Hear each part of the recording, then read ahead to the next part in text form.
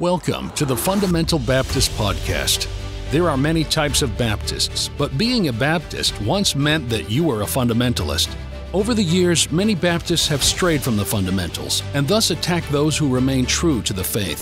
This podcast will address the issues surrounding what it means to be a fundamental Baptist. Somebody said, Brother House, fundamentalists are changing, aren't they? No, fundamentalists don't change.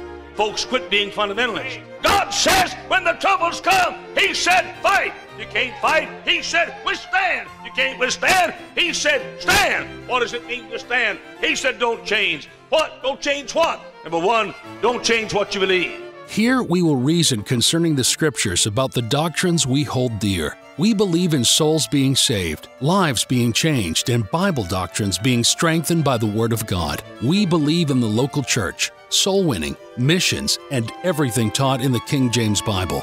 I thank God tonight for this wonderful Bible. You know, I thank God it's a perfect book, and I love the Bible. Doesn't need any addition, no correction, nothing taken from it. Thank God tonight for the Holy Bible. I like it just like it is. We are not ashamed of being fundamental Baptists, and we want to encourage others to remain true to the Bible, their Baptist heritage, and to not change what they have been given. You just stick with the book. You can't beat this book. Why does every generation feel that we got to change it just a little bit because our daddy did it like this and our granddaddy did it like that, and let's change it just a little bit. You change it, and things that are different are not the same. The same commit thou to faithful men. Thank you for joining us in our discussion of what it means to be a fundamental Baptist. All right, hi, and welcome to the Fundamental Baptist Podcast. This is Tim Peterson, the co-host of the podcast. Pastor David Baker is out and away on vacation this week, so I'm covering for him. And I am joined by a special guest to me today. It is my older brother, Matthew Peterson. Matt, welcome. Thanks, Tim. Glad to be a part of this, and glad to talk, share some thoughts. Awesome. So we're going to get into the topic in just a minute. If you clicked on it, you probably already seen you probably have seen the topic in the podcast notes, but we're going to get into that in just a minute. So, like I said, this is my older brother.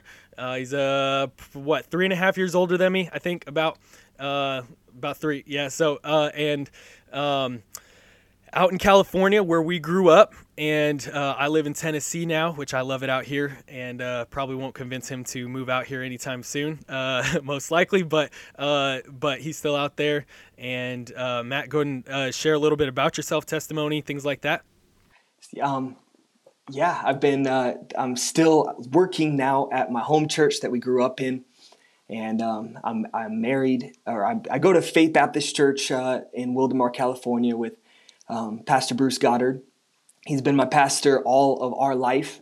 Growing up, started in the nursery there, and just have continued on. Went off to Bible college, got married, and came back. So we'll probably get into a lot more of our testimony as we talk through all of this. But just, I guess, in the nutshell, I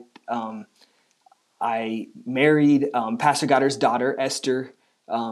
And we have 2 kids now, and one on the way, and so it's a blessing being a part of this ministry and what it's doing, and anyway, it's a pretty neat life we have here, and I wouldn't change anything about it.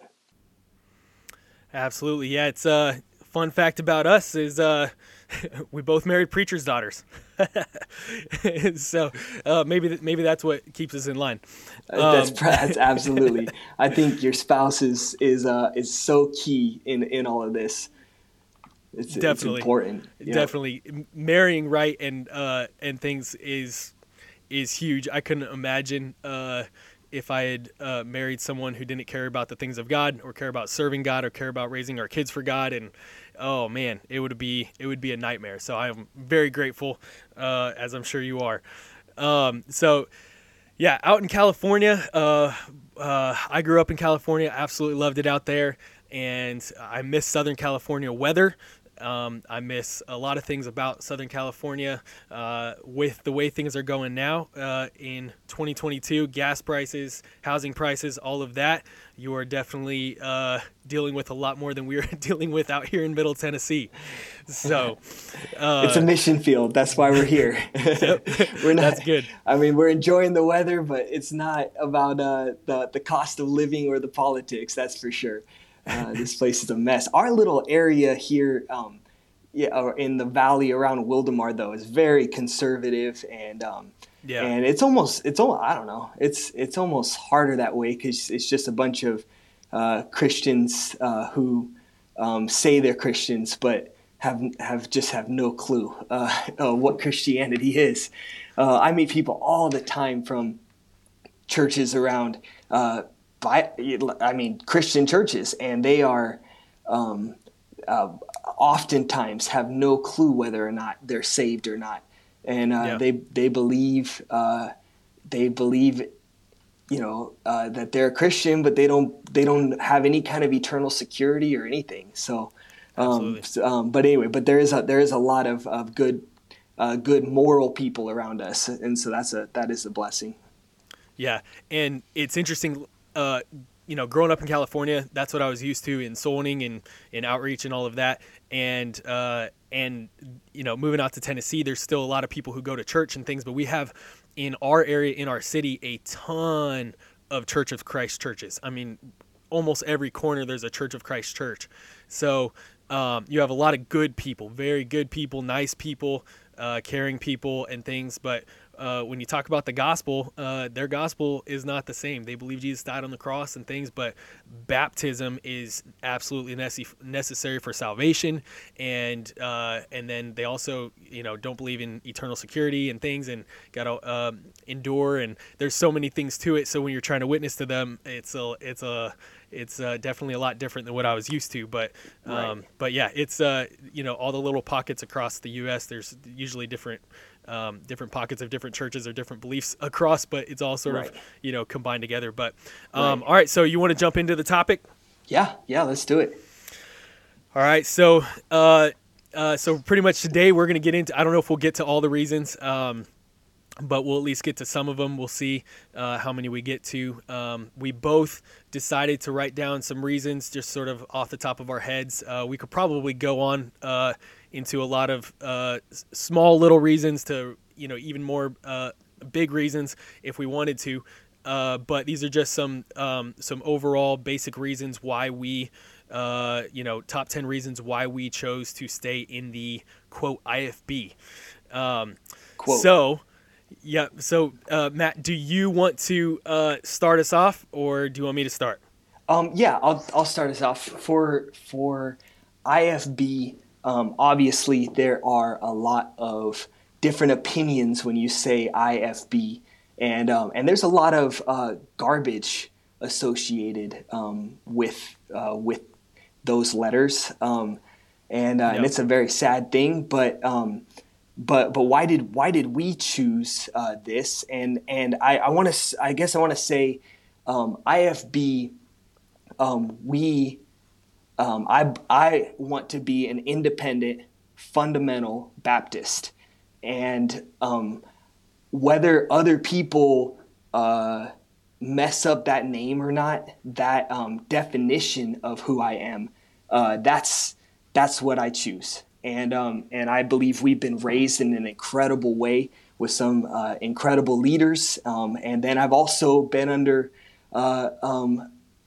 different leaders who haven't been very credible and have messed up a bunch of things. And man, it's sad. We're human, and it's a very sad thing when a fellow soldier goes down.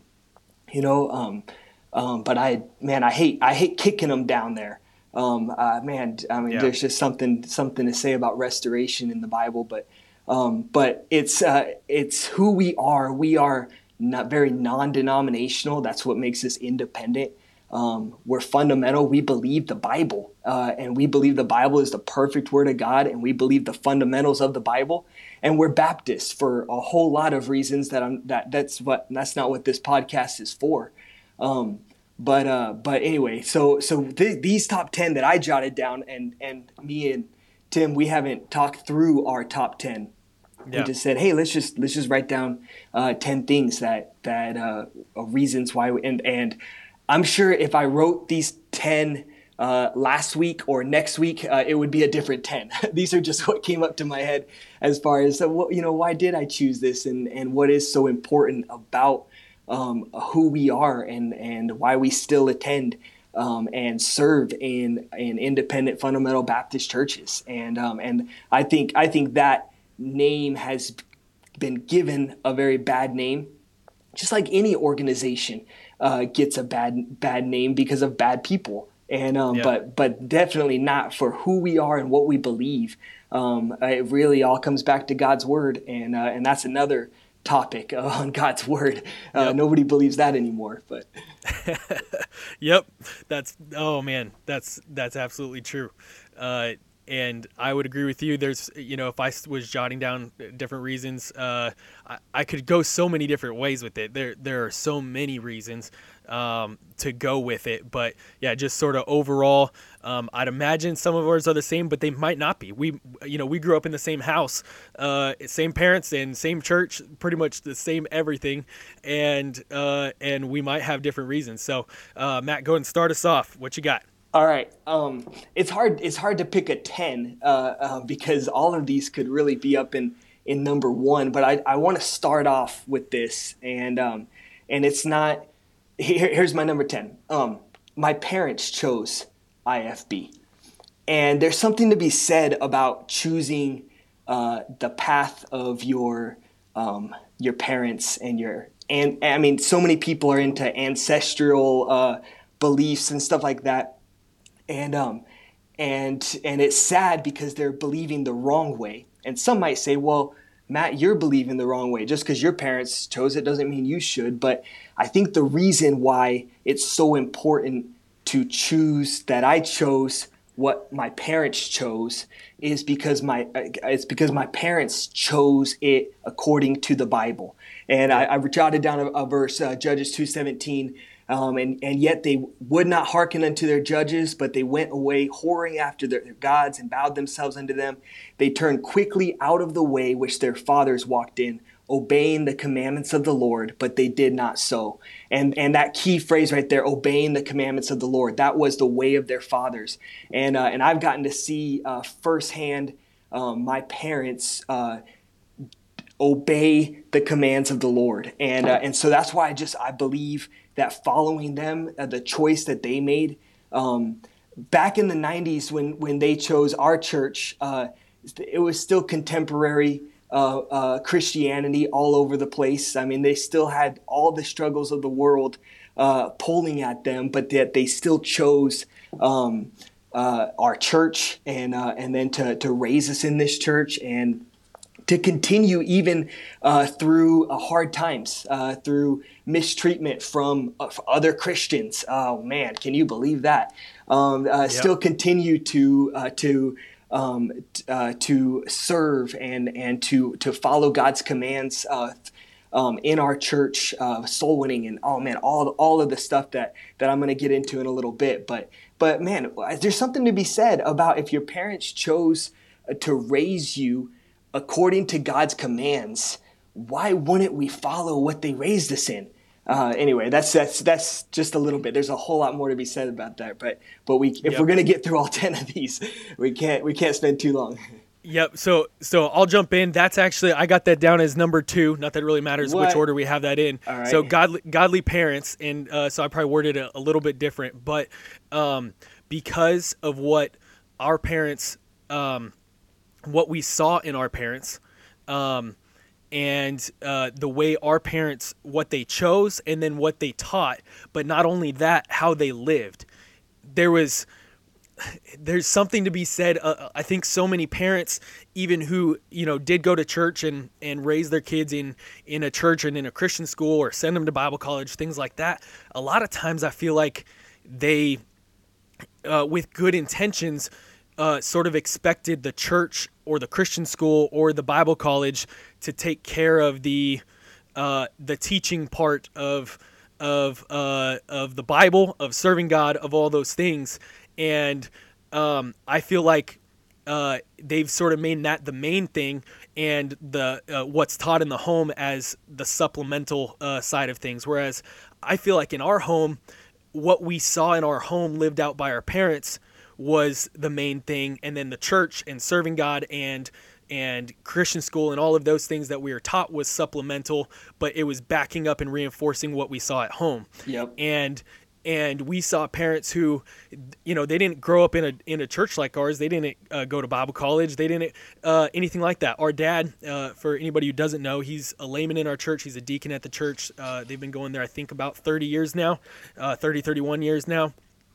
And he's a soul winner. He loves the Lord. He reads his Bible every day and studies. And the example we saw in our parents, I honestly believe, was more beneficial than the teaching and the words that they told us. What we saw them live and how to serve God and please God and love your family and love the Lord and love people and care about people and being given to hospitality, all those things that you could go on for a while, came from parents who chose to live by the book and chose to serve and help others, but then chose to teach us not only through word of mouth, but by the way they live. And following that, I think what my parents have had in their life, not that they've gone through all easy times, but what our parents have is what I want for my family. Yeah. And it's where they're at now is where I want to be, not because of some grand success, because man, they're feeling the tax hikes and the gas hikes just like everybody else in California, but it's the life that they have, and because they followed God, they've served God, they've put God first, and they've taught us to do that as well, and it's a provable, repeatable path that they've chosen because it's by the book, it's by God's word. Yeah. And so that's that's godly parents and following a path that's provable step by step because it's by the book. That is one of the main reasons, if not one of, like, probably my top, just about. So anyway. Well, I'm not going to say much besides amen, because a lot of those talking points are pretty high up on my list. Sorry, I'm just going. Oh yeah. We'll come back to some of that for sure. Well, what would you jot down for your number 10? All right, so my 10 was it's maybe a little bit long, but a little bit layered. But really, my number 10 is just I fear God, and I believe He blesses those who hold fast to the doctrine, instruction, traditions, and even the form of sound words that they have been taught. If you do just a quick search in your Bible on the phrase "hold fast," those are all things God wants us to hold fast to. Hold fast to instruction, to doctrine, to that which is good, to traditions. And then God says even to the form of sound words. And so it really comes back to, I fear God, I love God, and I love His word. And I believe there are blessings that come to those who hold fast to the things that they've been taught. And that can go many different ways, but that's in a gist my number 10. Yeah, no, absolutely. There's that was definitely layered. There's a lot to that, for sure. I'll go number 9. Mine is our doctrinal stance. What we believe as a church, and I know our church, mine and your church now believe a lot of the same. I know growing up, we obviously were raised the same, and the doctrinal stance for my pastor always does the 3 S's: the scriptures, soul winning, and separation. That is what defines us from everybody else. A lot of people believe a lot of the truth in the Bible, but those 3 things are some battlegrounds, some serious battlegrounds that really separate us from a lot of the rest of Christianity, and those three are worth separating for, in my opinion. And the scriptures, the Christian of today wants the scriptures to be whatever they want it to be, and so they have all the different versions that really can appease any doctrine that they want to appease, and they don't believe that there is one perfect word of God in the world, and they always run to their lexicons and run to their intellectualism and run to their lack of faith in God being able to keep his word and preserve his word to every generation. And anyway, that's another podcast. But the scriptures, soul winning, man, have we lost soul winning.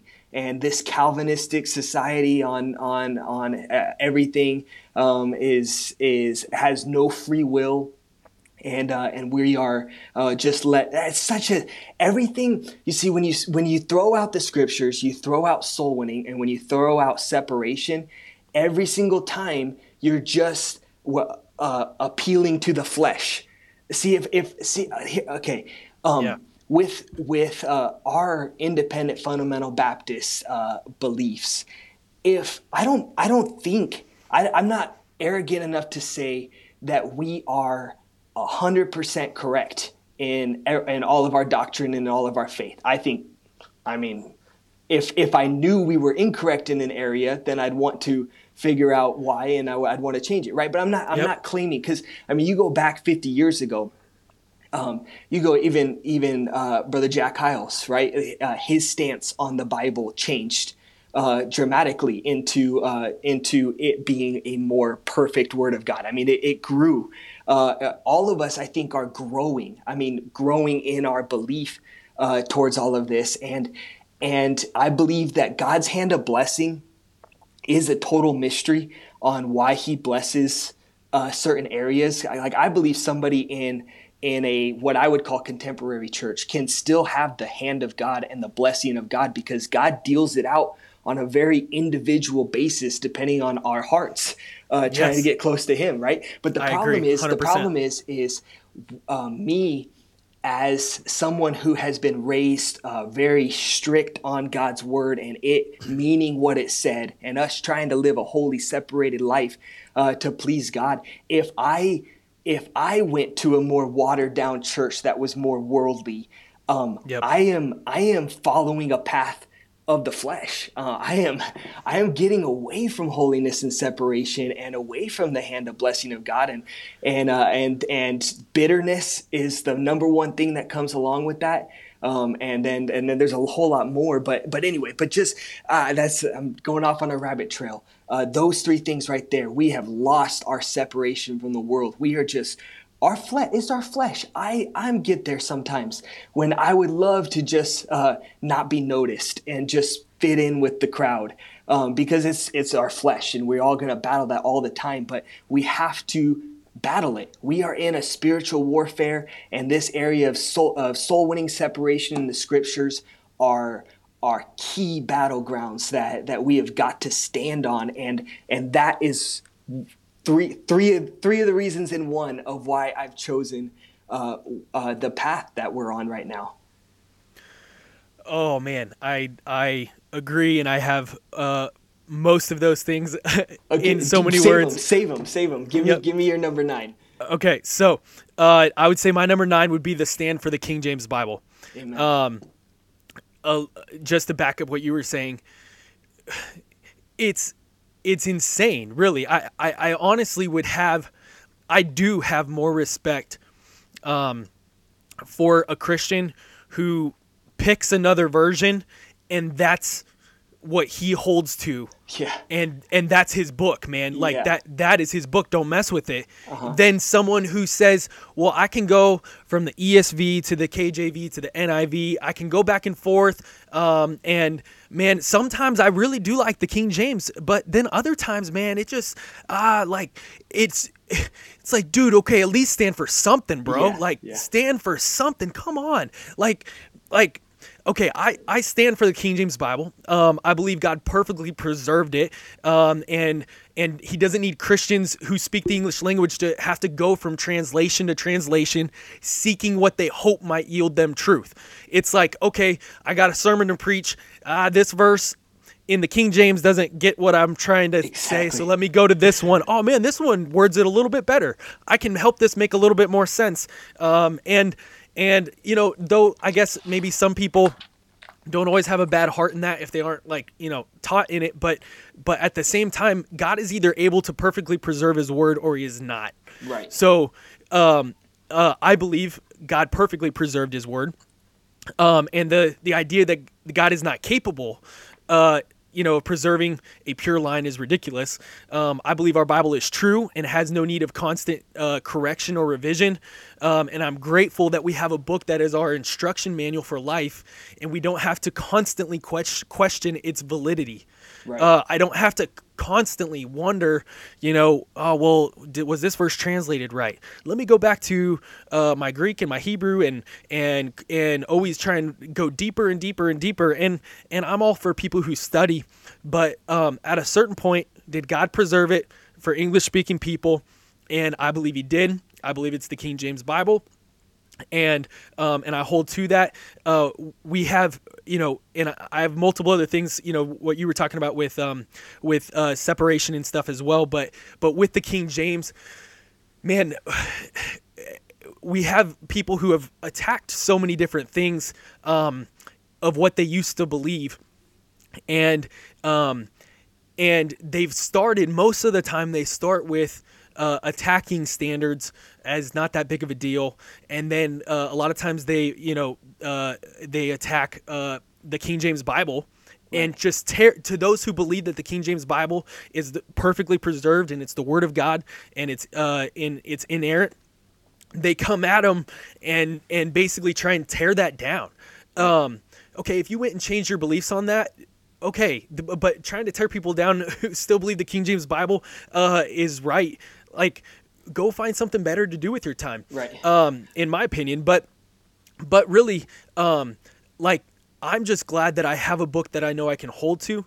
I know that it's pure. I know God preserved it, and it is proven time and time again to be a big help in my life and for my family and all those things. And there's just so much for that. But I believe standing on an unchangeable book is very important, because once you start changing to different versions over and over again, man, you're 10 years down the road, there's going to be another 3 or 4 versions out that how far in the ocean, when you're standing out in the ocean and you constantly are making you think you're right about in the same spot, but really the waves and the tide is just sort of carrying you down the waves. Right. And you look back to where your towels and your beach chair was, and you're like, whoa, I'm pretty far off now. Yeah. So We've you done just, that once a you lot. start that changing, yeah, it not doesn't stop. spiritually, but Yeah, I guess, but we keep having to recenter for sure. yes. So anyway, the stand for the King James Bible is my number 9. Yeah, no, absolutely. I mean, you throw out your stance on the Bible, though, and there's no point of even talking about separation or soul winning or any of the other biblical things. Like, why do we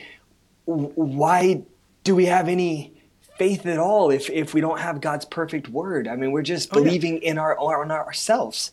And what's funny is they say that they believe in the inerrancy of Scripture. Like, people will change and they'll be like, well, I still believe in I believe different versions, but I believe in the inerrancy of Scripture. And I believe I'm supposed to do what God says, and I believe the Bible, but it's like, okay, dude, which one? Yeah. Because they disagree way too often. Yes. Oh man, it's which Scripture? Mm-hmm. Which Scripture, man? Come on. Mm-hmm. Yeah. So you can't pin them it's a slippery down. slope. If you don't believe the It's a King slippery James, slope. then you don't believe anything, and you believe in yourself. If you don't believe in the perfect Word of God, and that's why I think that's why we have a generation of Christianity that is so in step with the world, and I'm not saying that like you and I are better than everybody and we've got it all together, like not in the slightest. If you put a microscope on my life, I would be embarrassed. I mean, we're all striving for holiness, and And striving for the mastery. Yeah, exactly. Striving for the And mastery. so that's why I believe somebody in a contemporary church who maybe was saved in the contemporary church, which I'm finding more and more people are not being saved in those churches, but maybe, and then they are growing closer to God. They can have God's blessing, and we all can get God's blessing. But man, if you've seen the truth and you've turned away from it, how can you expect God's blessing? Oh man. So anyway, this is just why. And to me, this has been a proven set of beliefs that, turned us out to the point of where we are. Obviously, I've already said we're not perfect, and I have no idea what our next 5 years hold. But it's worked for us. It's kept me in a walk with God. It's kept me soul winning, and it's kept me raising my family biblically. There's a right recipe. I've seen it work for people. I've seen it work for my parents, my grandparents, and why would I change it now? Why would I go off into something else because it's easier? There's truth. But it's unproven. It's unproven. Absolutely, it's unproven. And anyway, number 8. I wrote this one down. We grew up with very little media in our life. We didn't have, we were given a PlayStation 1 in our teen years when the PlayStation 3 or 4 was out. And, at least. And we were allowed to play like a motorcycle game on Thanksgiving and Christmas. That was the extent of our video games. And TV we had a 12-inch by 12-inch little tube TV that stayed in my parents' closet, and we would pull it out and set it on a TV tray when we got to watch a movie. Media did not rule our life.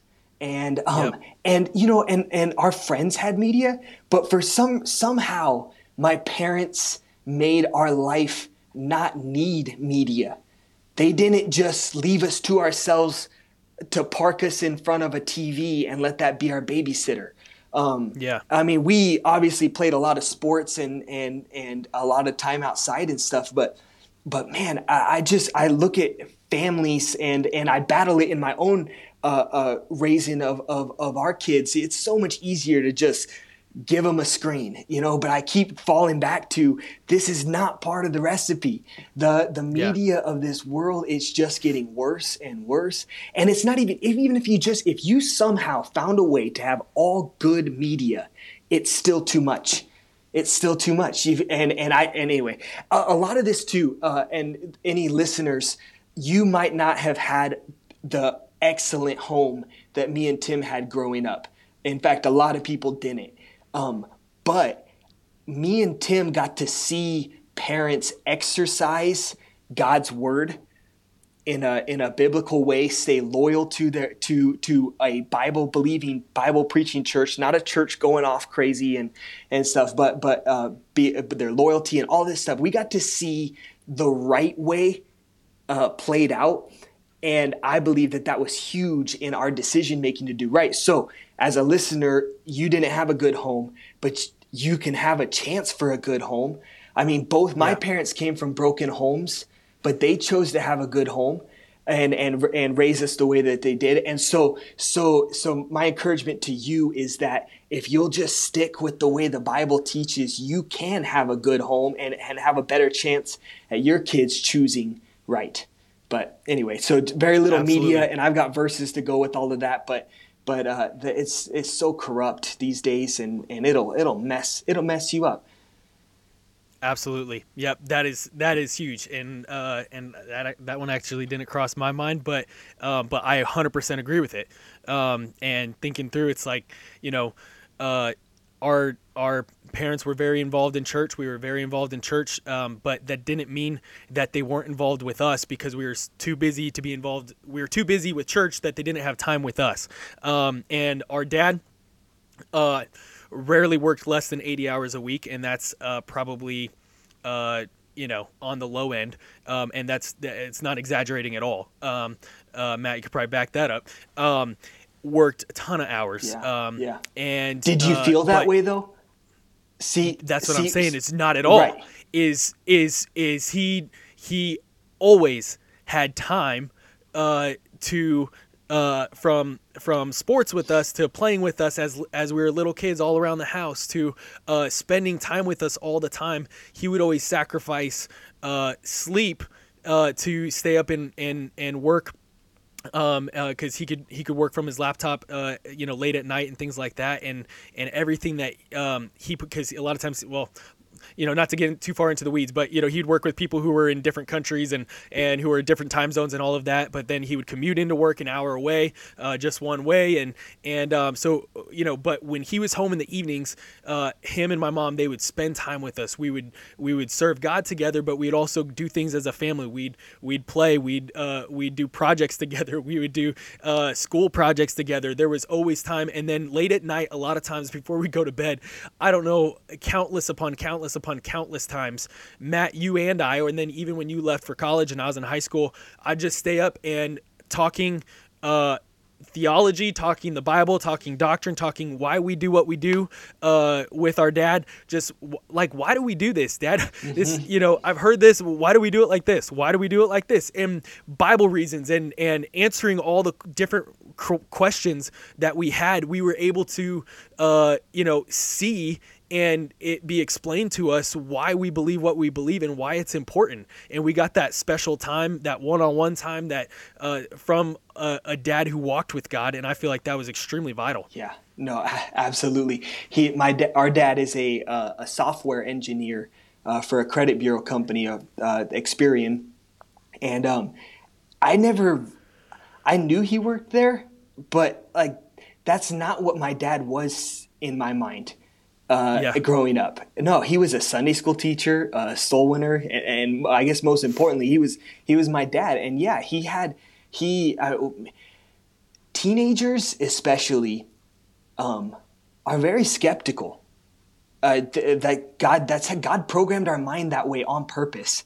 And if a teenager doesn't have the answers available to them, when they're looking for them, I feel like that's key. And I think me and you, we were able to ask questions and get good answers. And I think biblical answers, and not just opinions there. So, and going back real quick to what I said before, it wasn't just answers. It was, we not only heard the answers and what the answers were, but we saw them lived out. Right. So I feel like it would have changed a lot of things if we saw, because teenagers also pick up, kids in general, but especially teenagers pick up on hypocrisy so fast, and if we saw hypocrisy in our parents in not that they were perfect, but literally, we didn't see them teach us one thing and then just turn around and be like, well, not right now, right. And I'm going to do this way. We didn't see hypocrisy. Yep. We saw consistency, and in what the Bible said to what we were being taught to what was being lived out. Right. No, absolutely. That's huge. And that's higher up on my list too.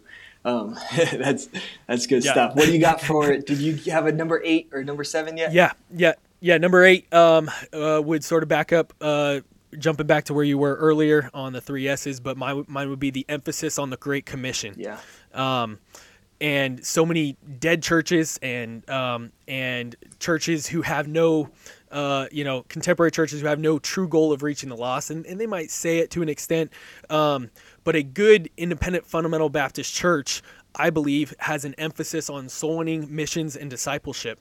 And when we say that we chose to be in an independent fundamental Baptist church, for those listening, that doesn't mean we would go to just any old IFB church out there. Absolutely. There's plenty of ones that we would not go to, and we would 100% disagree with on, just about everything. Right. So to say that is, we go to an independent fundamental Baptist church. We serve it at an independent fundamental Baptist church. But if it was a dead church or a church that doesn't believe biblically and it's a Bible believing church, more importantly, then I wouldn't attend there. That's where I wouldn't take my family there. So a church that has an emphasis on the Great Commission is vital, because if there is none, then what are we doing here? Yeah, exactly. What's the point? Yeah. So if you attend a church where And what's interesting is the ones who end up changing, you know, at least what I've noticed, they usually change, you know, from believing in the King James as the Bible that they use to they change in many other areas, and then eventually you end up hearing that the reason why they no longer go soul winning or go door to door or trying to reach people out in the community is because they quote that we're just using a 1, 2, 3 pray with me to get people saved, or an easy believism, or all of those things. And oh my goodness, they couldn't be further from the truth. Now, that's not to say I've not been soul winning with someone before who, you know, maybe he just wants to say that he led people to Christ, and then he's like, hey, pray this prayer, and I absolutely disagree with that. You know, someone has to put their faith and trust in Jesus Christ, what he did for them on the cross for salvation. But getting the gospel out is vital for us as Christians. It's our calling individually, but it's the calling and the duty of the church as well.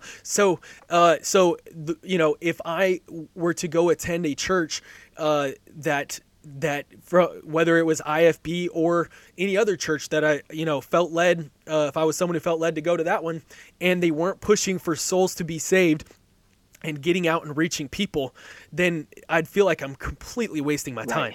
Right. It'd be easy. It'd be, yeah.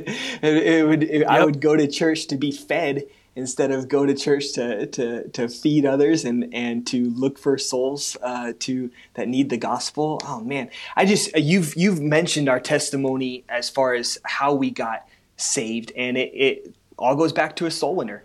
Bob Neilinger, or Robert, that's your middle name after, but he came looking for someone to witness to, and there was my grandpa. And came knocked on his door, and he got in church, and that's our heritage. And who can't trace their salvation back to a soul winner? You know, really, when it all boils down to it, and that you might have a unique situation where God was leading you into a church, and then at church you got saved. But somebody had to be witnessing there. But people get saved still all the time when we go out soul winning, and you're right. It's not the critic's definition of a 1, 2, 3 pray with me, but salvation is very simple. Yes. Extremely. Oh, yes. I know exactly good. What you're talking about. I know what you mean, but I have to just clarify that. I mean, we want them to understand, and it's very rare when you can find somebody who can get saved in just a couple minutes. But then you find people who God's been working on and drawing, and they just believe it. And yeah, absolutely, I'll get saved, you know. And but yes, I've also been with soul winners who I have to step in towards the end there, like, all right, you're not quite ready yet. Like keep listening.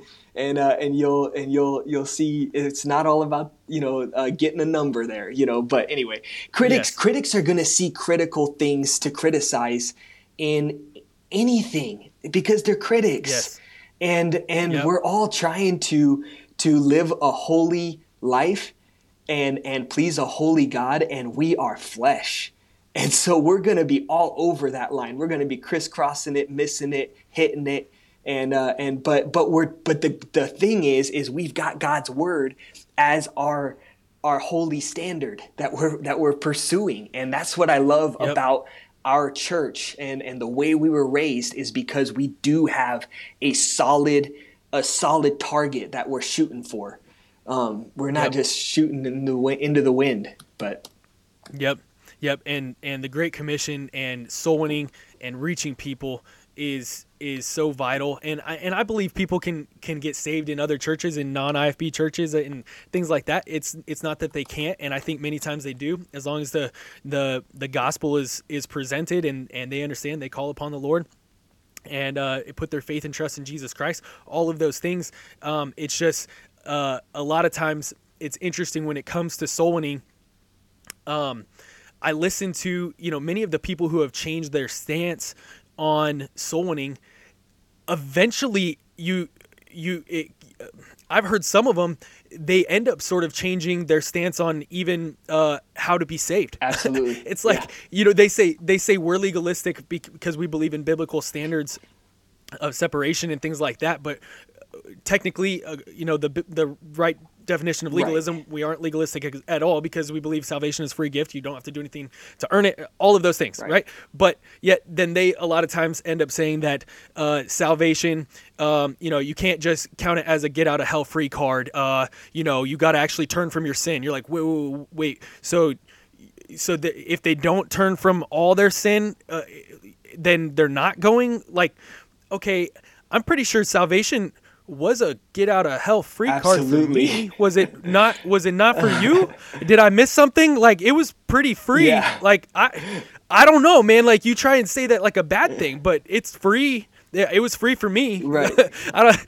So I'm legalistic because it's a get out of hell free. I'm so confused. You guys don't make any sense. Right. Like, it was free. Now, should I serve and live for God? Absolutely, but not to get to heaven. Right. That has nothing to do with it. It's all about relationship at that point. Yep. Man. So anyway, all right. So I'll jump into my number 7. All right. So this one is huge to me. My wife would probably put this as we were talking about this the other day, and this would probably be her number 1. But just she wasn't thinking about much else. She was, but this was a big deal to her. And that is, I want my children to receive what I received and experience the joy in serving Jesus and in yielding their will to do His will. Amen. I don't want them to not choose. I don't want them to choose the pleasures of this world over serving the Lord. And to man, this world is so messed up. It's wicked. There's constantly the draw for the pleasures of sin, for lust of the flesh and the pride of life, lust of the eyes, all of those things. And man, the world is just trying to come at us in every which way. And I want, and what I've found is that living for God and yielding to His will over my will is such a better life than constantly being focused on my will and what I can do and how I can be successful and all the lustful things I could try and attain. But yielding to God's will is such a good life and brings such happiness and contentment and joy. And I want my children to receive what I received. Yes. And if I start changing that up and start saying, hey, I'm gonna change where we stand on alcohol and start accepting alcohol into my home, or I'm gonna start being okay with my daughter's in mini skirts and to act like that's not gonna produce a different result. Right. Like, that will produce a different result. Absolutely. Yep. And we could go far into all of those topics, but overall, those are going to produce, you add different things to the equation, they're going to produce different results. So I want my children to receive what I received. I'm very grateful for what I received. And by far, I'm far from perfect, but I do know there is joy and happiness in yielding to God's will and serving God and helping others. And I want my kids to experience that and be able to get that same thing. No, absolutely. It's so selfish to break away, especially people who grew up in good homes or a good church, and had the right type of upbringing to stray away from that. And if I could find somebody who was trying to draw a stronger line and had a biblical reason for it, I might not draw my line where they do, but I dead sure wouldn't criticize them for it. 100%. Right? I mean, if they're trying to be more holy and between them and God, they've decided, you know what, biblically, this is what I believe. There's some things that I've heard the biblical reason for, and I'm like, I think that's not very strong. That's not very clear in the Bible. I wouldn't draw my line there. But I dead sure wouldn't criticize them for it. And anyway, what I was trying to get to is everyone who changes from what we believe, I don't know if I've ever seen them try to draw a line closer or stricter. I think everybody's trying to tear down the strong line that we believe is a holy, biblical, separated walk with God. And everyone's trying to tear that down. And who would be trying to get us to be more like the world? Well, I know my flesh would. But then who's the ruler and the prince of the power of this world? I mean, who is anti-God and anti-Christ, and who wants us to be closer to the world and further away from God? Anyway, it's just, you're going the wrong direction if you're trying to change up the recipe by adding in more world, and you're not going to give your kids what you had. And I can't guarantee because I don't know everybody's situation. But in most situations, you're going to lose your kids. You just are. They're not going to choose to live a biblical, holy life. And maybe that's what you want. But that's not what I want. And that's not why I chose what we chose. Yeah, and that's not to say that every kid who follows our path, or, it may not be that every one of our children choose what we chose. But Lord willing, they do. And we're not trying to say that if you don't believe like this, your children aren't going to love God and all of that. But we're just saying it's a dangerous path to start adding more world to your life. It just in general, to add more of the world's pleasures and the lusts of the flesh into your life for any Christian is dangerous. And what you and I have seen, friends, people that we cared about, people we went to college with, people we went to school with, people we grew up from the nursery with, we've seen them make these changes, and they haven't been very positive, to say that very lightly. Like, we've seen them, fall shipwreck from making changes like this, and we've watched it, we've seen it happen. And so, man, the more we yield to this world and the things of this world, and I know that people say that with IFB, man, you draw your lines stricter than what the Bible actually says, and in many cases, I really don't think that's true. We just really try and follow what the Bible says.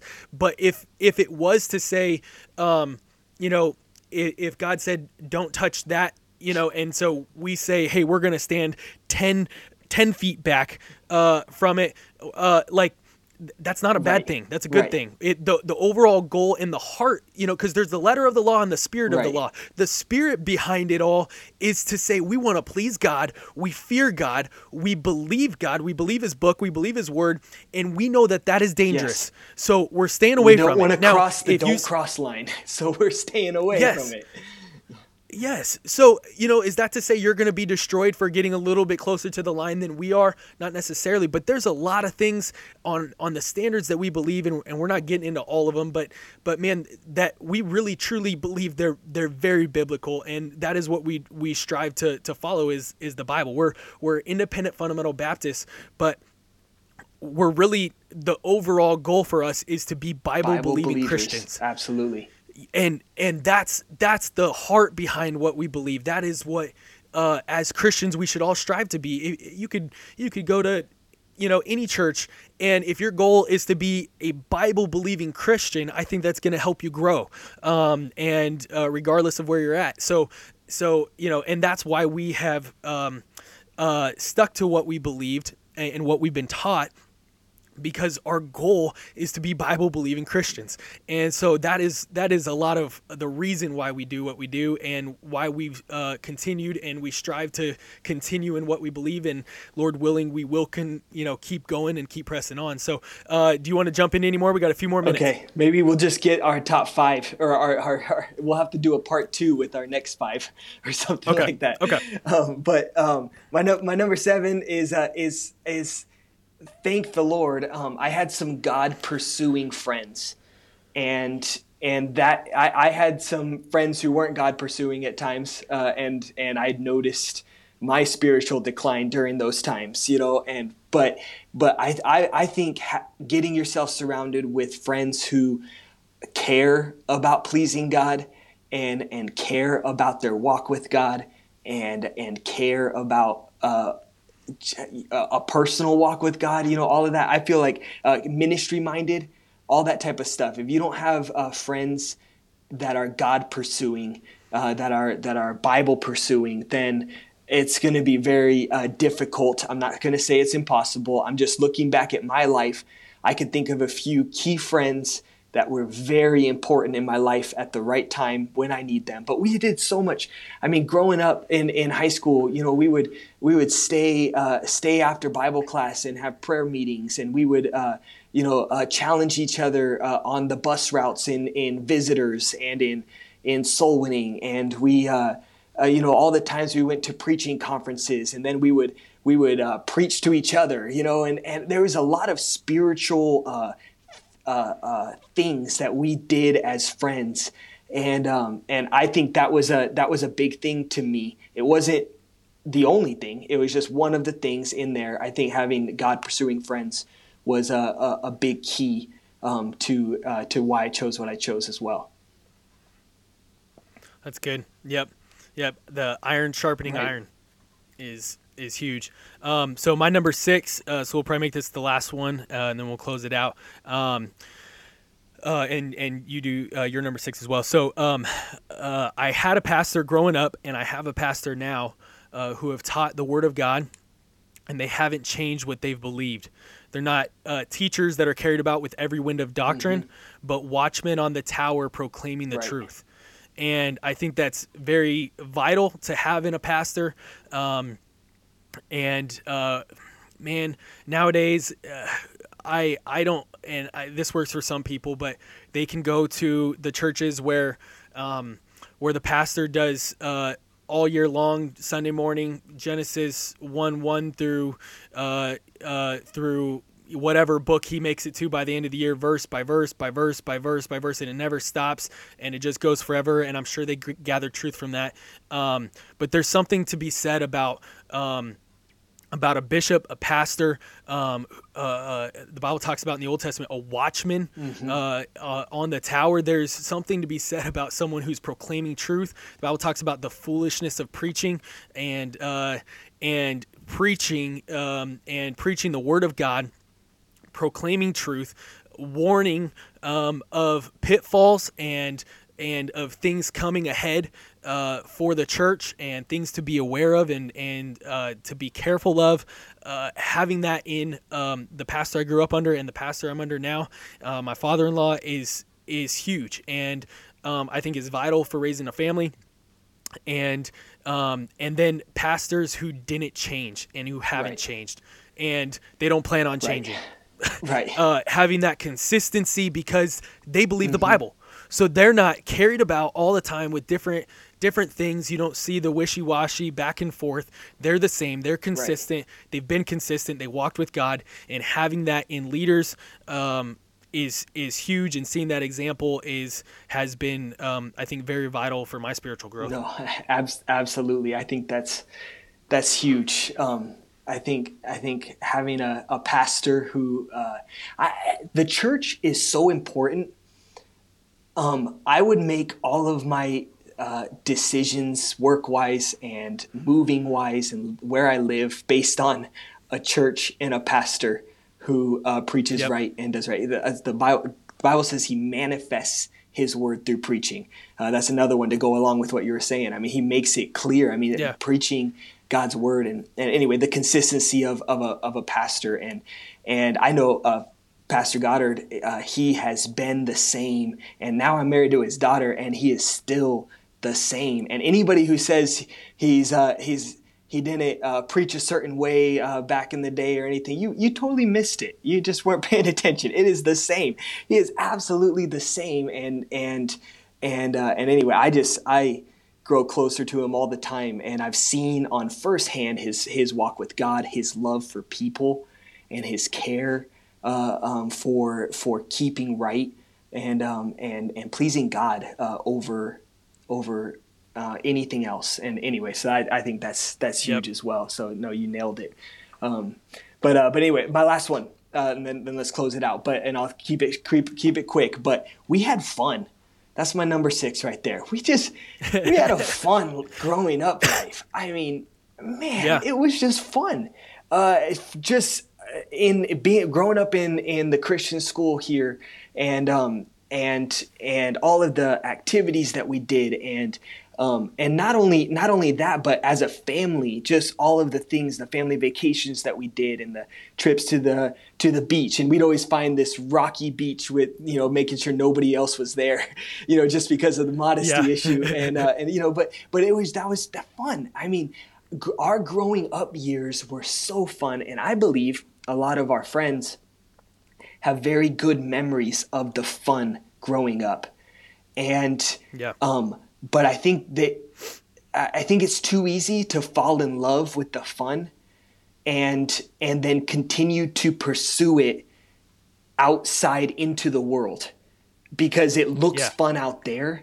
We grew up so fun. I mean, there was just so much fun and good memories to look back on and good memories that I want my kids to be able to have, and that family time and that time, all the fun we had at church and the fun serving at church and cleaning at church. And I mean, all the stuff that we did, it was just fun being around good friends and all that type of stuff. But I think it's too easy to look past the fun and in a selfish way, and to not realize that there has to be some type of personal walk with God and all of that. Otherwise, you'll end up chasing after the world for that kind of fun, and you'll look back and remember all of the fun, but not want to pay the spiritual price for all of that clean fun, I guess is what it really boils down to. But man, I want my kids to have that. You mentioned that on your kids growing up the same way, and absolutely, I think we had fun, and I feel bad for Christian kids who've grown up without fun, but man, we had a good fun life growing up, and I want to encourage anybody who's raising kids in all of this to keep it fun and keep it exciting. Church shouldn't be a dread to go to. But anyway. Yep. And the fun we had was with no regrets. Right.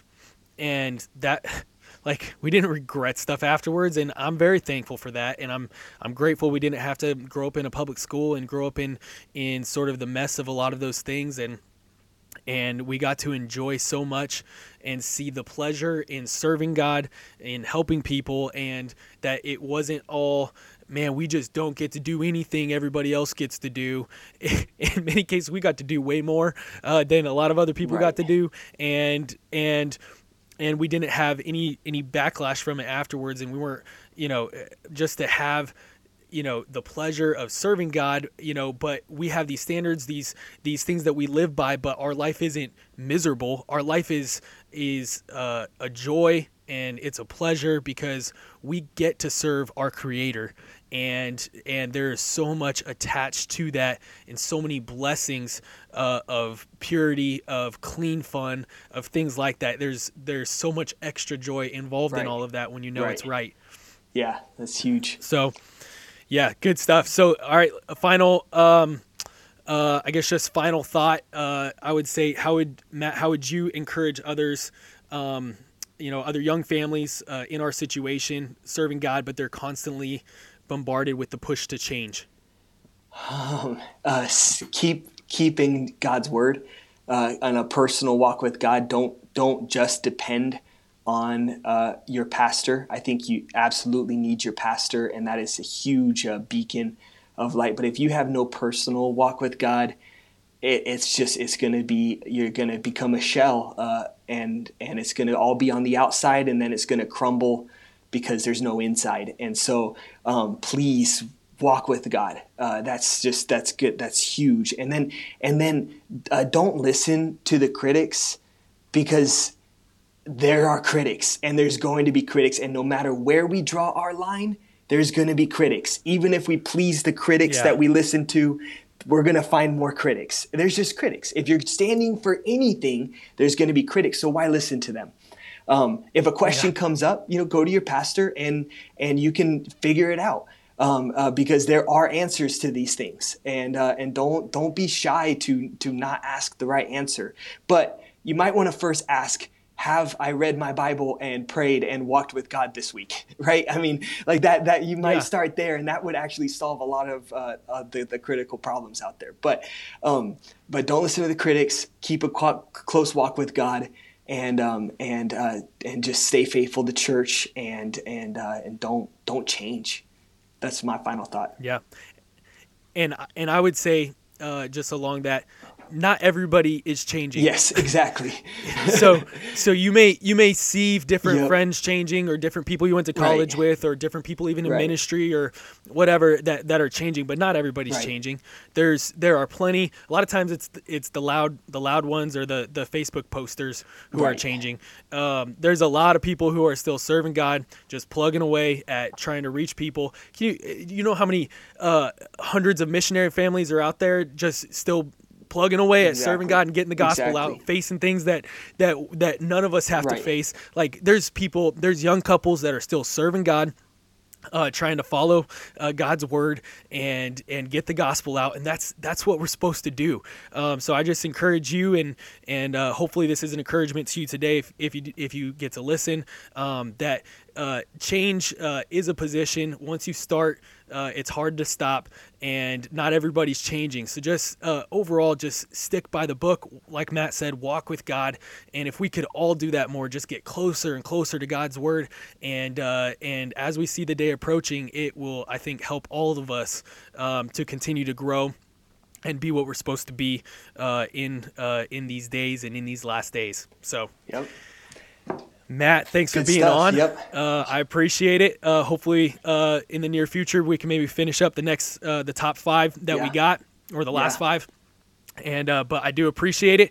And for those of you listening, thanks for listening. And feel free to email in if you have any questions or any thoughts, and we would appreciate that. All right, everyone, have a good day. Thank you for listening to the Fundamental Baptist Podcast. If you have any questions, you can email us at thefundamentalbaptistpodcast@gmail.com.